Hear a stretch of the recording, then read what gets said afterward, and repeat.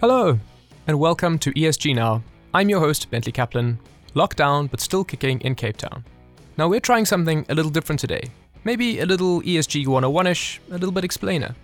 But we also want to start giving you, our dear and awesome listeners, a little peek behind the curtain. To let you know what we're really thinking, and how our research team peers out at the world through their ESG tinted glasses. On today's episode, we're taking a look at ESG indexes, one of the main ways that ESG investing is permeating the world of traditional finance. And as the COVID-19 pandemic starts rattling the cage of the global economy, it's becoming a very intriguing time for ESG investors. And that's because for some, ESG is all about spotting companies with more resilience, better risk management, and those that might be more resistant to the effects of a big shock, like a pandemic.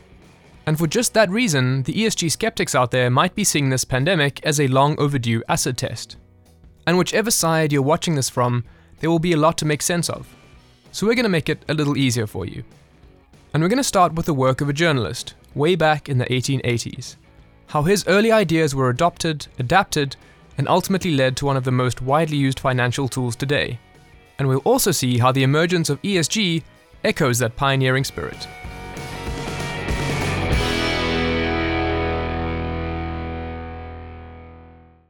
To walk us through this, I've coerced the deft hand of Guido Gieser. He's normally working out of our London office for MSCI's equity research team. Guido spends a lot of his time wading through data from MSCI's indexes, which is maybe not all that surprising. There is a lot to analyze. MSCI's indexes have been around for more than 40 years. But despite being a busy guy, it was actually pretty easy to track Guido down because, like all of my London colleagues, he's working from home. Now, Guido, I picked up a little US history doing research for this episode, so I'll take you back to 1851, when a guy called Charles is born in Sterling, Connecticut. Now, Charles would grow up to become a journalist, and one of his formative jobs was reporting on silver mines in the Midwest, all the way back in the late 1870s. And that was apparently a great time for a shrewd operator, because there wasn't a lot of common knowledge. There was a lot of information asymmetry, and if you didn't have a point of reference, you could end up on the wrong side of a silver deal or a gold deal or, whatever kind of deal people were running back then. But Charles would eventually head to Wall Street and go on to found both the Wall Street Journal and one of the earliest financial indexes, the Dow Jones Industrial Average. And that would end up being a turning point for the world of finance. Many others would take that original idea, develop it, improve it, and grow it. And even if you're not in the finance industry, and indexes like those constructed by MSCI are just the exit soundtrack for the news, they still matter. And that's because the success of any investment you've made, whether it's your 401k or pension or rock and roll multi-asset class portfolio, has to be measured against something. And that something is very often an index, quite literally a benchmark that can tell you whether your 10% return is something you can be smug about, or a reason to shoot your financial advisor an email with an all-cap subject line and a few question marks to sweeten the deal. So Guido, we are a long way from the first early steps in financial indexes, and you have a closer eye than many on how a company like MSCI goes about constructing indexes. So can you give us a quick overview of that evolution, and maybe how investors like MSCI's clients might use indexes today? Yeah, traditionally, indexes were used for benchmarking. So for benchmarking a certain region, a certain country, or a certain part of the market like large caps, small caps. Nowadays, we see that indexes are not only used for benchmarking, but also for investing. So you can wrap an investment strategy in a rule, and that rule is then calculated as an index. The index market has moved away from just using indexes for benchmarking, but also creating more and more specific indexes that represent a certain view or a strategy that you want to invest in. Right. So I take your point there. Indexes are not just ways to measure the market anymore, but pretty sophisticated investment tools. And I suppose this is where the devil's in the detail, because as soon as you start to infuse an index with like a specific strategy or an investment philosophy, you start meddling with your sample of the market, right? You start skewing things a bit. Yeah, that's a good point. Traditionally, the market cap benchmarks, they were very broad. The purpose was to measure the full opportunity set of the market without any filters, except for filters on investability. But as you said correctly, when we move to a certain investment style or investment strategy, then you apply certain filters. So you overweight or underweight, or you you sub-select certain securities. It very much depends on what strategy they want to follow. For example, if you follow a factor strategy, for example, a momentum strategy, typically you do that because you're seeking alpha. But I mean, investors are usually also aware that if you focus on a momentum factor, that you will constrain your portfolio, you will have less securities in your index, and that can also mean higher risk in certain situations. But you're doing that to get rewarded with alpha. But there are also other investors. There are also investors who take a different view, saying, "Look, I want to reduce risk. So it's not about maximizing alpha. I want to reduce risk." And those investors might go for a different strategy. They might go for a low volatility strategy where they reweight the portfolio to reduce the volatility to maximize diversification in the portfolio. There are many different objectives in the market, but what index providers like MSCI have been doing is to create a toolbox to address those different needs depending on what the client is looking for. Okay, right. So if investment strategies or priorities are essentially driving the way that indexes are built, I think it kind of makes sense that we're seeing ESG being infused into sort of mainstream indexes. And ESG might be relatively new compared with other investment approaches, but I can definitely see that it's moved on from a pure sort of values-based concept. It's not just about screening out the morally questionable anymore. It's a lot more nuanced than that.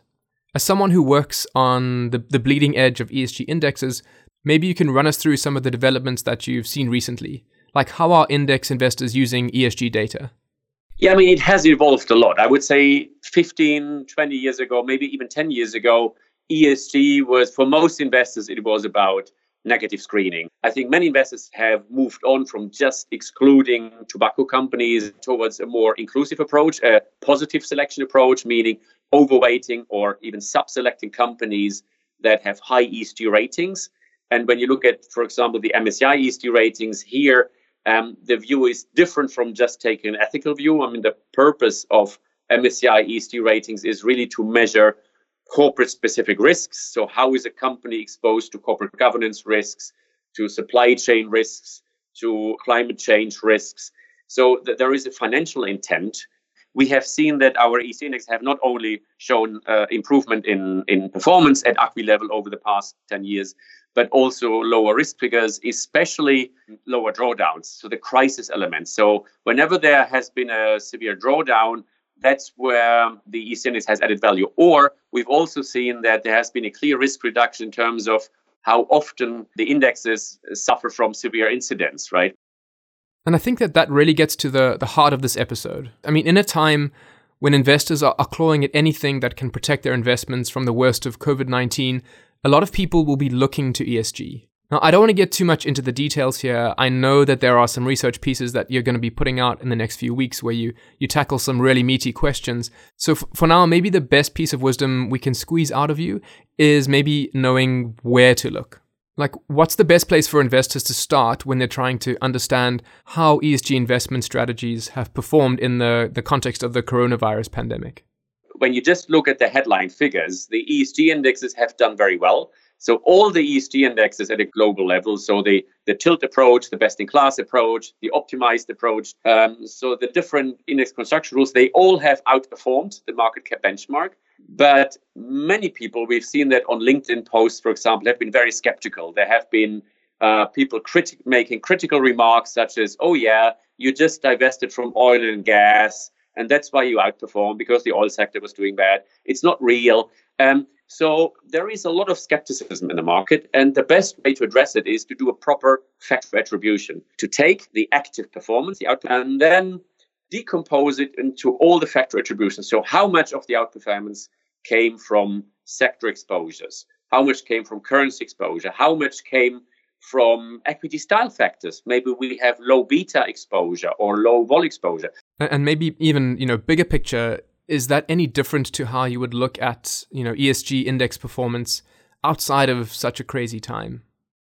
For the coronavirus, we just looked at the past 3 months, but we also looked at the full life track record of our ESG indexes. So we have ESG indexes that have 10 years and more life track record.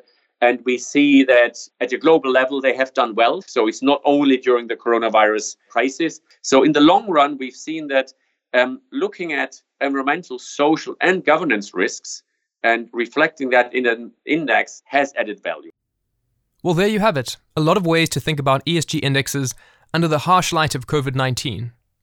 But I think what Guido has really made clear for me through MSCI's index data is that even though measuring the success of ESG is not easy, the more time we have to build data, improve ratings, and build indexes, the more we can test, the more we can poke it with a stick to see how it really performs under pressure. And that makes me think about Charles Dow again. Even though his original approach to building an index as a tool to measure market performance has morphed into a whole different beast, there is something full circle in how ESG is becoming embedded in indexes.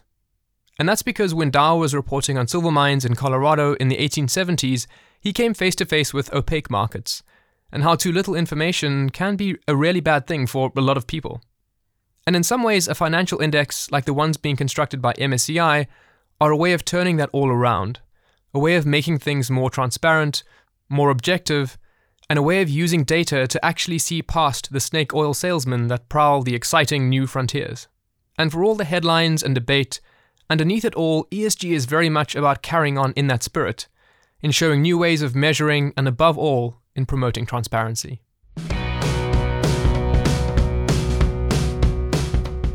And that's it for this episode. A huge thanks to Guido for his insights and for his time while he juggles parenting, work, and dreaming of MSCI's indexes.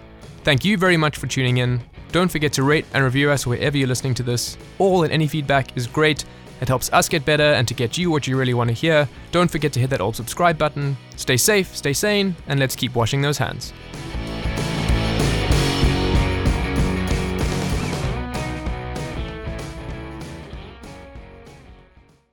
The MSCI ESG Research podcast is provided by MSCI Inc.'s subsidiary, MSCI ESG Research LLC, a registered investment advisor under the Investment Advisors Act of 1940. And this recording and data mentioned herein has not been submitted to nor received approval from the United States Securities and Exchange Commission or any other regulatory body. The analysis discussed should not be taken as an indication or guarantee of any future performance, analysis, forecast, or prediction. The information contained in this recording is not for reproduction in whole or in part without prior written permission from MSCI ESG Research.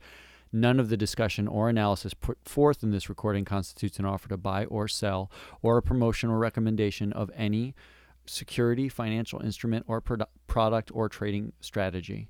Further, none of the information is intended to constitute investment advice or recommendation to make or refrain from making any kind of investment decision and may not be relied on as such.